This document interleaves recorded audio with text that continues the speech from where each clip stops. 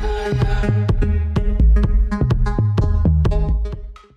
everybody. Welcome to Gray Area. I'm Rob Ingle, and I am thrilled to be talking to one of my personal favorite DJs today, someone who you will recognize the name, you will recognize the voice, and someone who's become such a powerhouse and tastemaker within the dance music community. So remarkable. Welcome to the show. Thank you so much for joining us. Hey, Rob. Thanks for having me. Yeah, of course. And I have so many questions for you. Like I mentioned, you're Let's someone who's go. become such a notable and energetic and positive presence within the dance music community. And I really want to get into what your journey has been like over the last few years specifically. But first, I really want to just take it back to the beginning. You're someone who I think really defies categorization. You've mentioned a lot of your like sonic influences being genres like jazz and rock and soul and gospel and funk. And of course, you're native to one of the most important cities on earth when it comes to music, which is Detroit. So hmm could you just take us back and talk a little bit about your upbringing and kind of some of the musical influences that were a part of that? Wow. Amazing. Okay. So my mother is a classically trained pianist, and my very first music, um, intro to music was classical. Mhm. And I count that as a super privilege, specifically because classical music is adjacent to classism, you know. And as a Black woman growing up in Detroit, it wasn't typically normal, or common, I should say. I don't want to say normal because Detroit is a special place. That's a whole other conversation. But it's not. It wasn't common for me to have access to that, and so I grew up pretty privileged in terms of music, just having access to that, and classical being such a beautiful and complicated music. It prepared my brain for intricacies and awareness of music and style, and as with any genre, I think anything can fit into it. So it kind of Mhm. anything can fit into classical. You can make it disco, you can make it house, you can make it hip hop. Um, it prepared me for that. I also my mother also was a music minister of a church. So Mhm. I grew up also in the church. So I grew up around Black gospel music, and that music being the foundation of pretty much most of the American genres that are popular to this day, be it funk, soul, rock, um, uh, jazz, gospel is at the foundation of that. So I grew up pretty privileged with Mhm. the ear, you know, and I'm really, really grateful for that because it just broadened my horizons and made me super hungry. Mhm. And so the rest of my siblings, all musicians. I grew up in a musical household. Um, I grew up singing in church. I eventually taught myself drums. I was a professional drummer for a while. I had a little stint during that. I was a drummer in a punk rock band back in the day. And eventually I became a singer in several funk bands. And in particular, am I veering off the subject? Yeah, Or am I this is great. okay? I was the lead singer of a James Brown cover band. Amazing. And I actually like to call it a tribute band. It wasn't. I didn't do any covers. We didn't do any gimmicky things. I interpreted the music. We interpreted the music, and it was delicious. And simultaneously of that venture, I started DJing Mhm. in 1997. Actually, I was in college and needed a job, and I found an ad in my school paper for a company that was hiring DJs, and it was back in the day when you could just bullshit your way through stuff. So I was like, "Yeah, I'm a DJ. Yeah, yeah, yeah." And they just were impressed by my music knowledge and my because you know Detroit's such a rich place. Like I grew up hearing everything, and I also grew up during the '80s, so the '80s was just like a cauldron of everything. And it wasn't like, oh, this is this kind of music, oh, this is this kind of music. It was like, I like this song. Yeah. That's the jam. And everybody was into it, you know. So my ear was pretty trained. And um I'm grateful for all of that. It has helped me survive Mm-hmm. all these years as a DJ. My ear and just my taste and just my ability to fit and pivot and understand the way things are related to one another. That was pretty long-winded. I hope that was okay. That was fantastic. And, you know, it's funny. You just used the word cauldron, which I'm looking at my questions right here. And it's actually a word I specifically use because, you know, I want to talk about Detroit. And Detroit is such this cauldron of raw musical talent. I don't know what magic is happening in or around It's that. the water. It's the water. It's the water. I love it.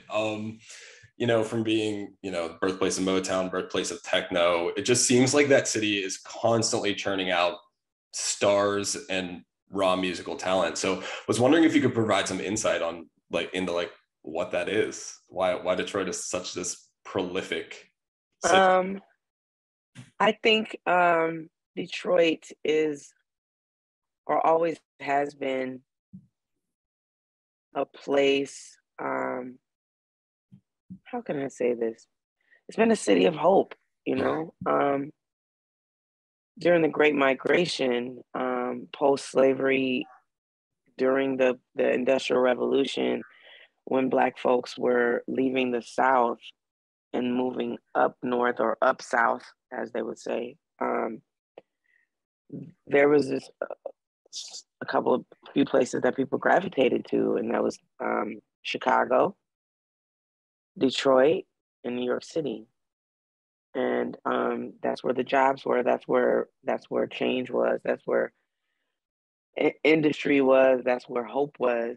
And I think that people bring that hardworking element to a place where you had to work hard to make it become something. You know, it being the birthplace of the car. You know, or the factory, the car factory, or mass production, which is actually where Berry Gordy got the idea for Motown because he worked in the factories in mass production and he understood the productivity and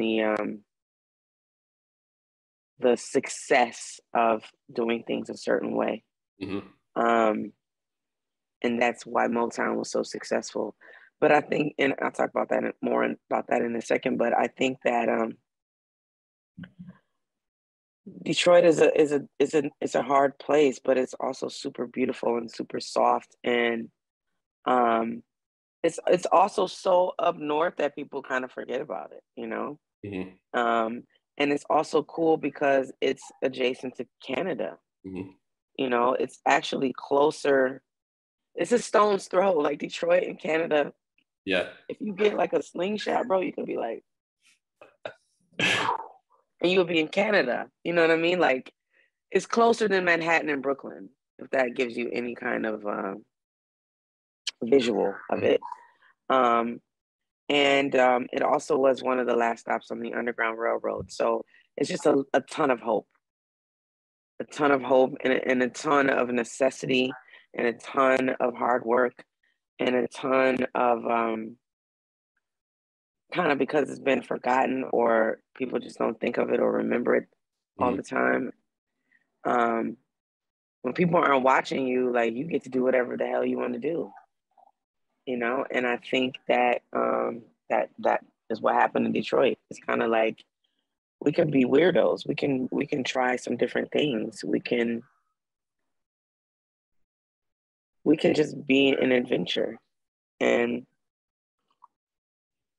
I think Hello, the music tells it all, you know? Yeah.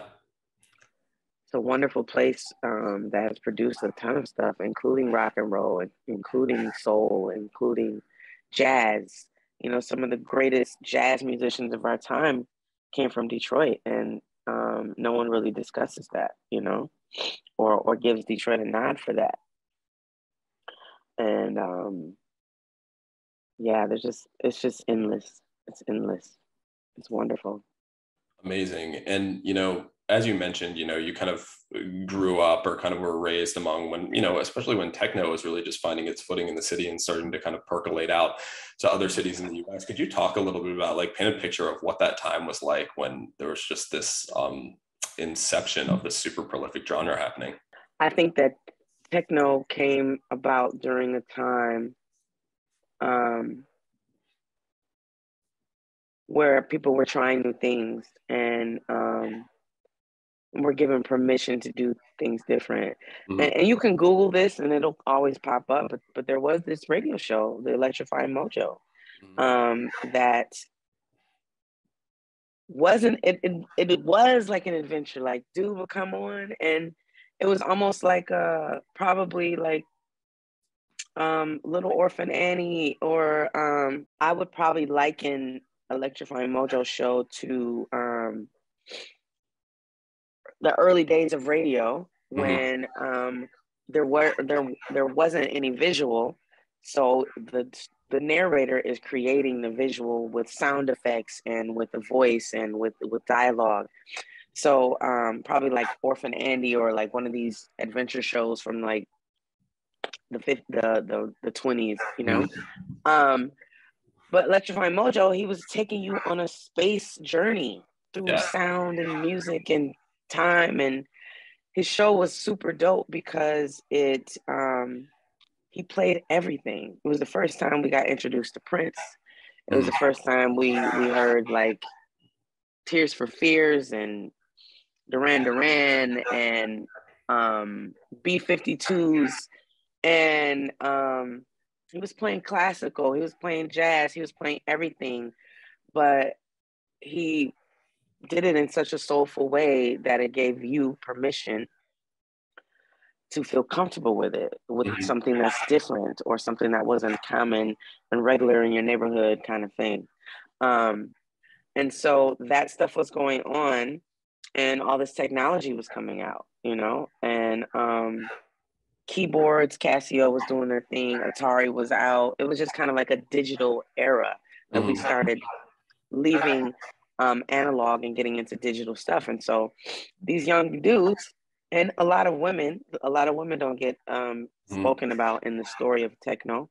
Yeah, there were plenty of women that were doing things, specifically Serena Tyler, Stacey Hotwax Hale. I definitely want to give them shout outs as pioneers of this music. But these were just like your cousin, your brother, your homie in the hood, messing around with keyboards, messing around with sound, being inspired. Also, I want to mention Kraftwerk, because they were the first time we heard kind of digital kind of music. I do want to give them a nod because it's such a controversial subject about who started techno, how techno started, and da da da da da. I definitely believe and feel techno started in Detroit. The sound that we know and hear, but the first time we heard that digital programming came from Kraftwerk. But any old way. So these dudes in the hood are making this music, and they're sharing it, and then they're printing it, they're pressing it rather, and it starts spreading. And it was the sound that was on the radio. It was the sound coming out of cars. It was the sound in the hood. Hood music. This was hood music. It really wasn't like, oh, we've discovered a moon. You know what I mean? It wasn't like that. It was just like, this is what we're doing right now. You know, people were doing dances in the driveway, doing routines in the driveway. It was on television. It was on television. It was on the radio. It was just regular. And they have the guys that started techno, and I will leave their names out of it because you can Google that. Anyone can Google that, and we all know the pioneers of techno. They had a relationship with Chicago, and what was happening at the same exact time was house music was being born in Chicago, and so as techno was being created, house music was being created, and they were having a relationship, and so there is a relationship between Chicago and Detroit. It's like 5 hours. They're like 4 to 5 hours apart, you Mhm. know. So it was nothing to go to Chicago. It was nothing to go to Detroit, um, and share information, um, and then it blew up, you know. I'll leave that to your viewers to do the research on that. It's totally accessible information. I'll spare you all that. But I do want to make a little footnote here that everyone should find and watch this documentary called God Said Give Them Drum Machines. And really, really, really, really, really is the first time I saw such a concentrated effort to take you through the journey of techno and the way that it was created. Um, so check that out. That is, I'm writing that down. It's it's going straight onto my list. Yeah. Um, so remarkable. I want to turn a little bit back to kind of your career as a DJ. You know, you said you started in 1997.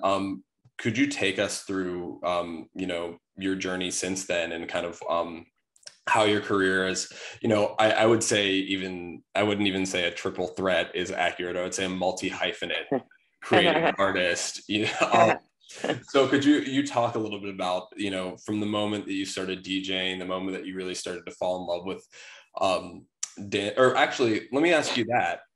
When was there a seminal moment or a singular moment where you discovered and fell in love with house? Yeah, I had to have been like 9 or 10. Mm-hmm. We had gone on. So my mother is from Louisiana, but she also grew up in Chicago. Mm-hmm. So I went to Chicago often, and we were leaving Chicago, coming back home, and I fell asleep with my headphones on, my Walkman, and the radio was on. Like I had ran through my tapes, so I had to listen to the radio on my headphones, and I was asleep. And I'll never forget, I was leaning on the window on the door, and this music came on, woke me up out of my sleep. It was house music, and I was like, "Wow, what is this? This is incredible." And like I was telling you, I grew up in a staunch Christian household, so like I wasn't always having access to commercial music or radio music all the time. So I may have missed a couple of things, you know, in that stage of my life. But headphones really helped me.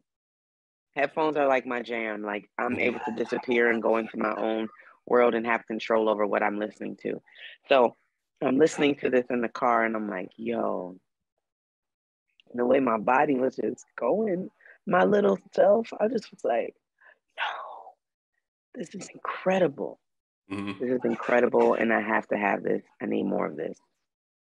I'll never forget it. I'll never forget it. I'll never forget it. And so I was just in constant pursuit of that. Mm-hmm. But also during that time, it was so regular. It was everywhere, like Yeah. commercials and TV and the radio, and you know, it just was like a beautiful discovery for me. And it wasn't like it was a secret thing. It was so common, you know. Mm-hmm. Um, but I knew that was for me. Yeah. I knew it was for me. I also grew up during the birth of hip hop. Mm-hmm. And so my brother was a b-boy and hip hop was all the rage as well, Yeah. you know? So my brother in all the talent shows doing breakdancing and everything. And it was in all the movies, Breakin' and Crush Groove and um, Wild Style, like all of that kind of stuff was like a huge deal. Hip hop culture was a huge deal. And Mm-hmm. I felt like house was more for me. And what's interesting is that house and hip hop started around the same time, and they're brother and sister. They come from the same mother. Yeah. You know, they come from the same mother.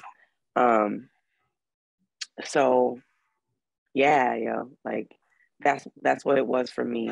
And so as I continued my journey growing up, I listened to a bunch of stuff. You know, I was a huge George Michael and Prince fan, like Mm-hmm. obsessed with them.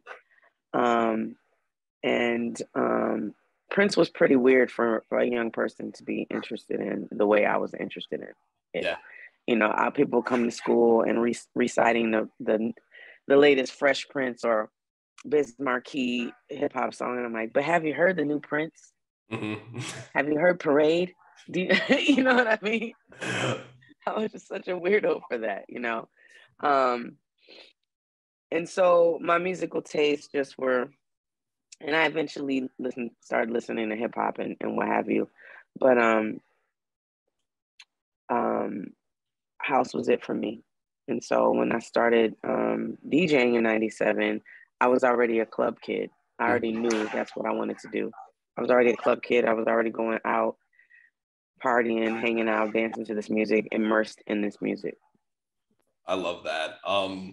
You know, I have a similar story. You know, it's funny because you talk to some people and they're like, you know, my brother was a house DJ, my uncle was a house DJ, and they were like introduced, like someone introduced them to it. But, and I guess for me it was the same way, but I started going out to clubs when I first moved to New York, and it was like such a discovery for me. I saw, you know, none other than Honey Dijon when she was playing littler clubs in New York, and I was like, Mm-hmm.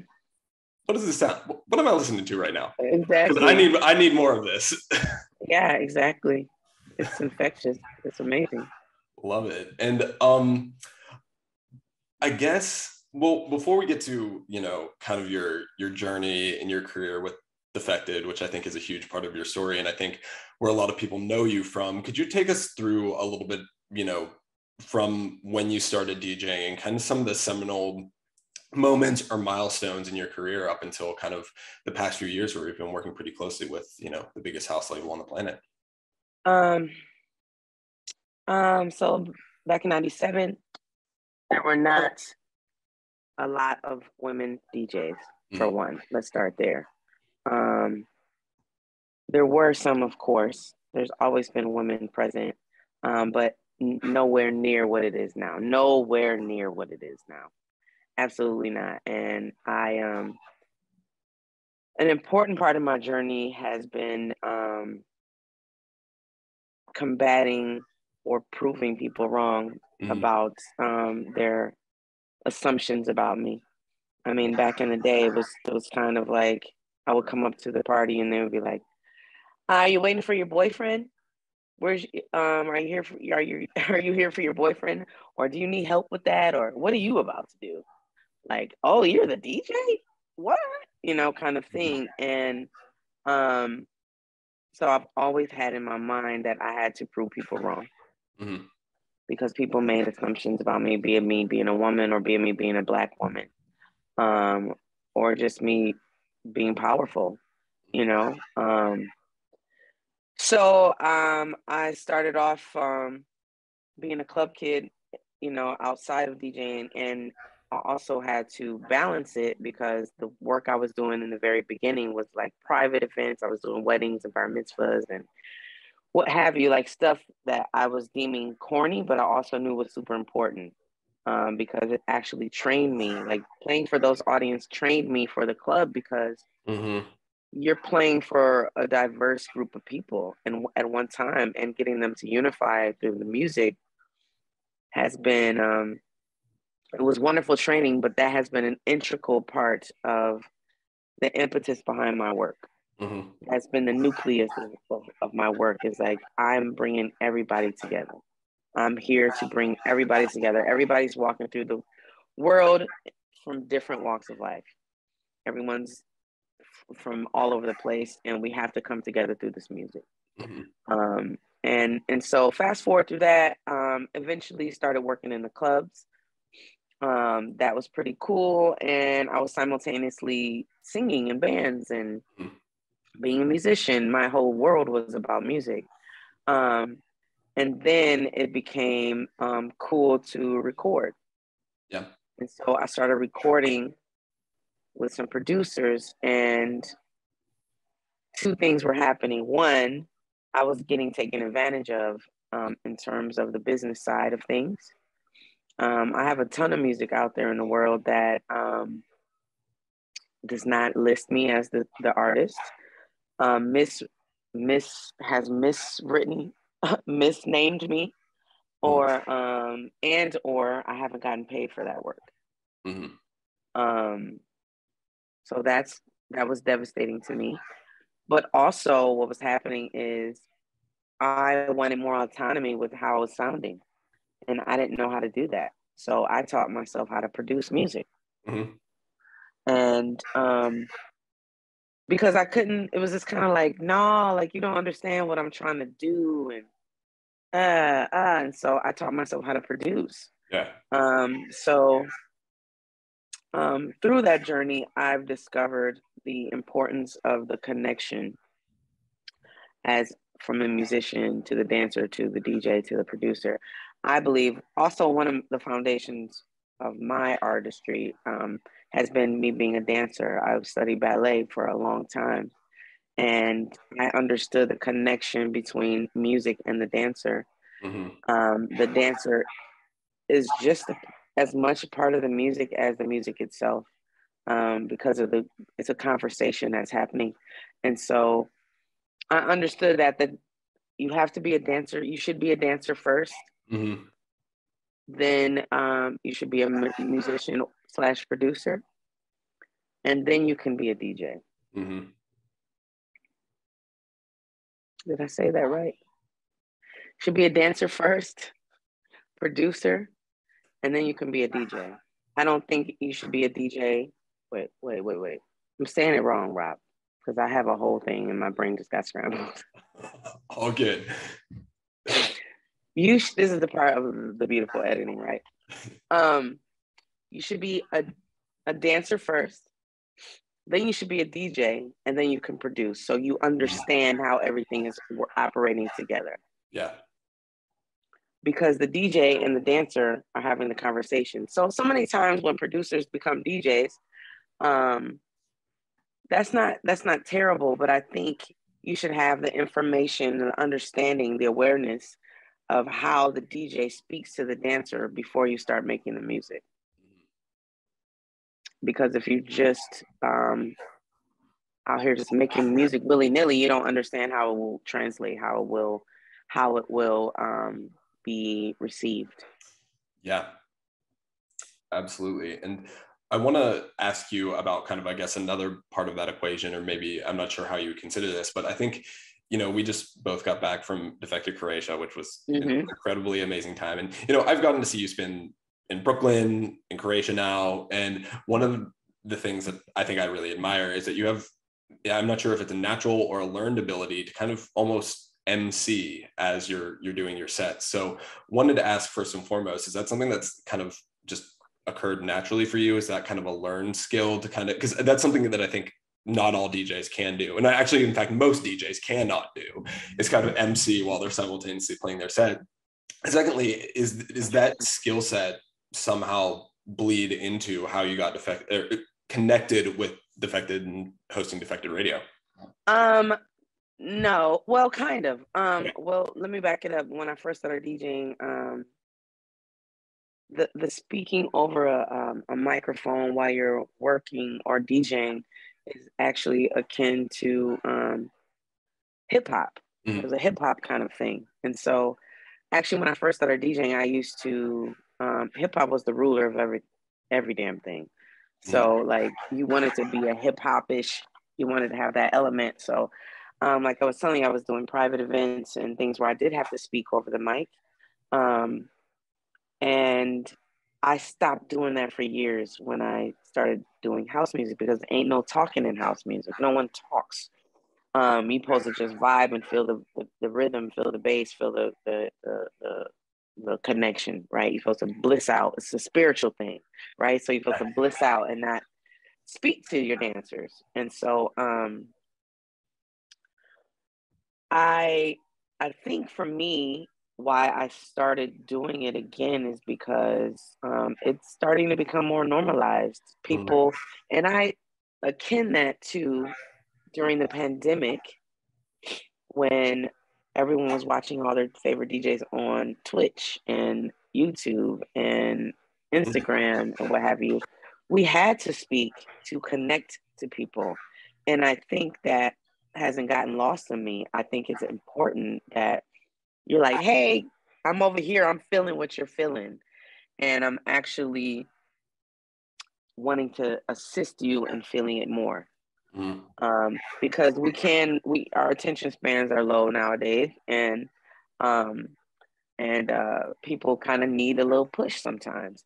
And so when you saw me, so I am starting to do that more. I'm starting to speak and just let people know I'm with you, you know. But when you saw me in Croatia, I probably was doing that just because I was just in the spirit of it all. And also because a lot of that audience knows me from my radio show on Defected. So back to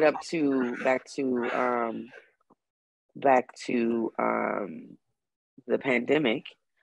So I had already been in conversation with Defected. I've been in conversation with them to be signed with them since 2017, 2018. And it never was quite a good fit because I was releasing music and they were really excited about it and were like, hey, who are you? You know, kind of thing. And we were having a conversation and it just wasn't a good fit just yet. For me, it wasn't a good fit just yet. I wasn't prepared for what comes when you're signing with Defected, you know?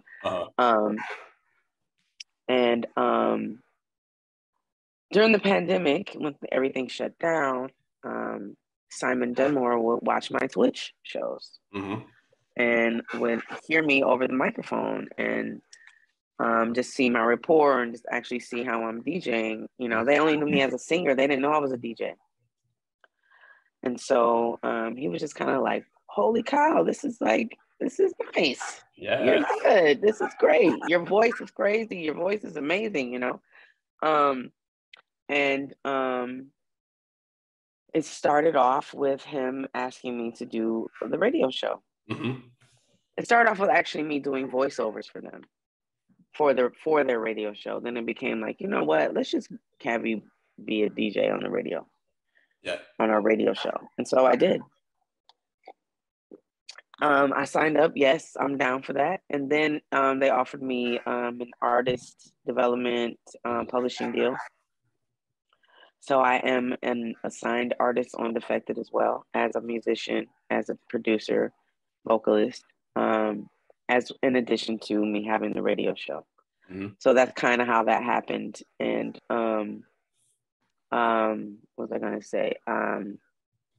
Yeah, so when you saw me in Croatia, that set.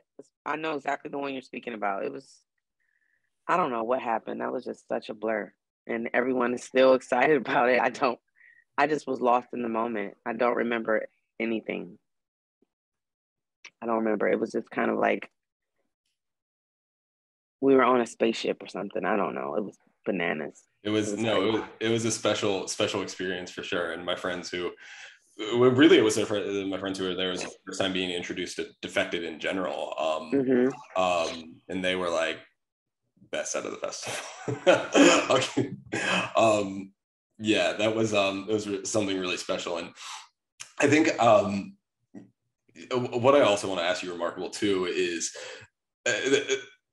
you know, you're, I think, someone who, you know, externally or people looking at you really see this like wave of success that you're kind of riding or experiencing right now. So wanted to ask, like, you know, and this might be a super hard and lofty question. I hate when people ask me this, but like, what do you see for yourself in the next couple years as an artist? In the next couple years, I see me releasing a lot of music. I see me touring a lot. I see my reach expanding. I see higher heights being reached. You know, I want to go even further with this. You know, I don't have those aspirations like I want to be the best DJ in the world. I want to be on everybody's tongue. I want to be no. I want to bless as many people as possible. Yeah.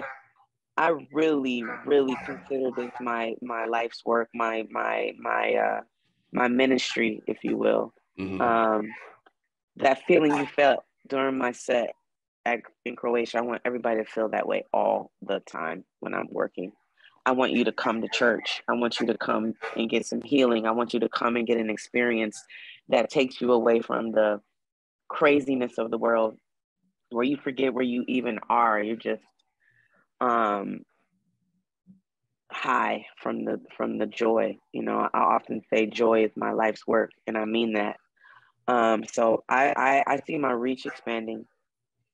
Um, and I definitely see way more money. Oh yes. Mama likes money. I want. I definitely see way more money and more reach. And but again, not for nothing. Like I haven't been doing this long. If that was my main goal, you know. Yeah, absolutely. And given, I guess, all of your experience and kind of all your experiences within this industry, wanted to ask, in your view, what does the dance music industry or the house music community need more of or less of, in your opinion? We definitely need more women. We Mm, definitely need more Black folks up to the front. Specifically because this music was created by Black folks for Black folks. mm-hmm, Um, and that wasn't shade to anyone that isn't Black, but it's like there's something about the concentration of the goal, you know. mm-hmm, Um, and what I mean is, I think folks have gotten away from the goal, which is like that love of music, that nugget of like, I'm making this for my people at the club tonight. They're gonna dance to this. You know, there was something so pure and so beautiful about that. And I think what the industry has been doing is making a facsimile of that heart, you know. And what happens when something constantly gets faxed? The ink dulls, and you start having blotchy imagery, and it looks like a carbon copy, you know. And I think women bring heart to the story, and I think more women up to the front. And I think that we need to get away from, if I hear the same sample in a different song one more damn time, I just can't handle it. You know what I'm saying? I can't handle it. It's not cool. The sampling of the music, I can't hear it anymore. I can't. You know, with my radio show, I hear everything because the people send me everything. So I'm constantly inundated with stuff. And I can listen to a song in the first 20 seconds and know if it's for me or trash, you know? yeah. It's a lot of trash. And so I need to see the heart come back. That's what I'm talking about. That's what I would like to happen. I would like the heart to come back. Mm-hmm. And some new sounds. And yes, there's still time and there's still space for newness. You know, there's still time to impress folks, you know. And there's still space for that. You know, we haven't heard everything yet, you know. So that's what I think. I love that. And I guess one of my final questions is just how do you feel like we're going to get to what advice would you give to people to kind of get to that new sound, if it's not about using that same sample over and over, how do we get back to not having carbon copies of everything, but rather really get back to that heart of the music that you were just describing? Like what else needs to happen within the industry and for personal artists to do that? um I think the makeup of the nightlife needs to Mm-hmm. change, because that's why they're farting out music like they are. You know what I mean? It's just like Mm-hmm. just throwing out bullshit. It's just so it can be played in the club and fit that machine. I think the structure of the nightlife needs to change. I think there needs to be a little bit more requirement for there to be new DJs. There's way too many DJs. And no one's working hard anymore. And I'm not talking about doing 5, 6, 7 gigs a week. That's not working hard. I mean, like, you're not putting your heart into it. You know what I mean? Working hard is not getting high and drunk every night and doing 5, 6, 7 gigs. And I'm so tired. No, it's like, is your heart in it? You know, that's why there's too many DJs. There's too many DJs. The nightlife is driven by money and greed. The promoters are putting 4 and 5 DJs on a bill. When I was coming up, you went to see one DJ and probably the opener. You know what I mean? Like, you got to have an experience. There was something so magical about going to see a DJ from open to close. Like, you were on a journey. Now you got DJs, and I'm doing gigs for 1 hour, 90 minutes. And mind you, I'm working, so I'm grateful. But, like, I really want to play for like 4 hours, man. Give me a 4-hour set. Give me 3 hours even. I'm going to do something with that. So I think when that structure changes up, it will make people work harder at making better music. You know, I'm listening. I probably get like 400, 500 songs a week that people send me to put on my radio show. And I'm hearing so many songs that are just like a loop. I'm like, you got to put this out on a label? It is just a loop. It's a drop and a loop. A drop and a loop. A drop and a loop. Ta-da! It's blowing my mind, you know? And the nightlife the conversation needs to shift. That's what's going to help it. But, you know, probably won't, because we are in a capitalist society. And I don't see that changing probably for another 15 years before everything implodes. Before the world blow up. It is coming, but not just yet. We have to start over. Yeah. And let me ask, because I feel like I've, you know, my experience with house music, I've always been very blessed and privileged that I was introduced to artists who do have their heart and soul into the music, aren't afraid, and in fact demand that they get to play those longer sets. And that's what going to the club has always been about to me, is kind of being taken on a journey. I remember one of the best sets I've seen this year, Kerry Chandler, man, he takes you on a journey. He takes you on a journey. Kerry Chandler. I know. Oh my gosh. But one of my favorites. So, me too. And I want to ask, in your opinion, where do those pockets still exist, or where can people find that? Seeing the legends, because the legends demand that, you know. You probably won't see Louie Vega for a 1 hour set ever, you know. And if you did, you probably got $20 million for that. You know what I mean? But yeah, like you said, like going to see Kerry Chandler or going to see Louie Vega or Carl Cox, you know. Outside of like a festival setting where it's like 1 million people coming at you, right? But like, you're gonna see that with the OGs, with the older DJs. That's when you're gonna see that. And you're gonna find that when you find that person that is an amazing house DJ or an amazing DJ in general, and is playing at the bar at a local pub for 100 people, 150 people, maybe 200 people. And people love them, and they're building up their career. They're building up their rapport with folks, and you really get to see some cool stuff. That's really kind of what my journey in New York was, you know, like that was me.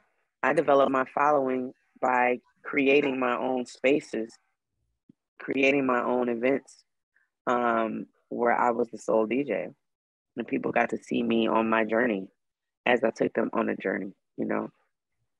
So you will see that with the up and coming folks or folks that are unknown, and you'll find that with legends. Amazing. Well, remarkable. It is such a, number one, a pleasure to speak with you and an honor to speak with you. And then secondly, to have you in the music industry and have you, this was such Thank a you so much. refreshing conversation to me. And I really hope it does the same for Gray Area's listeners. So thank you so much for. I really appreciate you, Rob. Thank you for having me. It's been a delight. I'm so grateful to be seen and heard. I appreciate it. Absolutely. And one more thing that we like to do before we go, we like to do a little rapid fire round of just some this or that question. So I have 12 questions for you here. I'm going to do a little rapid fire for you. Let me get myself together. All right. All right. You ready? Let's go. All right. Question number 1, festival or club? I'm sorry. I got to think about that. Festival. Number 2, what is the ideal BPM for a track? 122 to 125. 3, coffee or Red Bull? Coffee. Love it. Number 4, what is the best dish or food from Detroit they have to try? You got to have Detroit pizza. You got to try Buddy's. Love it. Dish. Number 5, Vegas or Miami? Neither. Neither. Avoid them. I mean, if I have to choose, I would say Miami for the beach. All right. Number 6. Both of those places. Guilty pleasure TV show.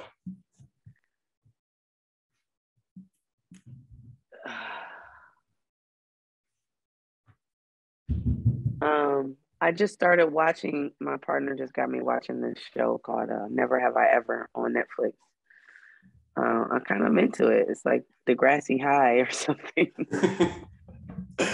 I'm not a big TV watcher, but I'll check that out because I love It's pretty cool. It's like these high school kids of this day and age.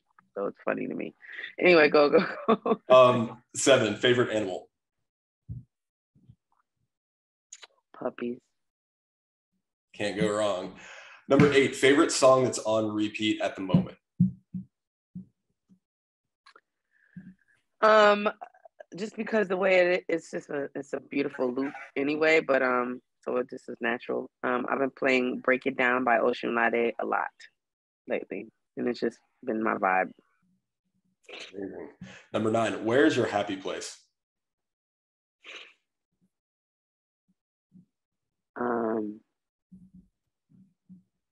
Home after a long tour. Home. 10, what is a track you never get tired of?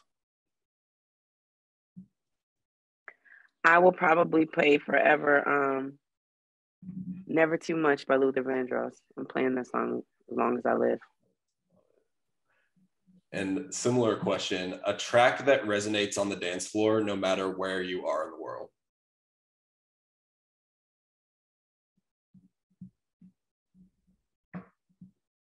I bet you Never Too Much would work anywhere in the world, but and you might have heard me play it recently. Red Alert by Basement Jaxx. Yeah. It's kind of, I just started playing it again. It has a huge influence on my life and trajectory as a DJ, but I just started playing it again maybe the past 3 months. 2 months actually. I really just started pulling it out, and I just played with Basement Jaxx in Ibiza a month ago. Man, it just blew my head off to have that meta moment, Yes. So yeah. And final question for you, Remarkable. Finish this sentence. Before I die, I want to blank.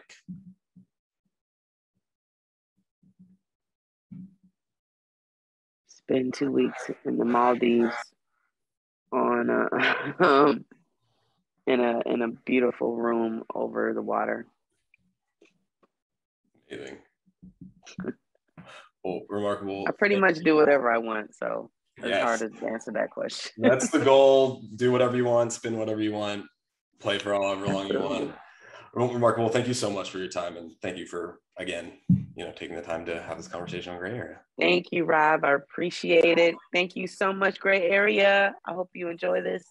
Much love and respect. Appreciate you so much. Thank you.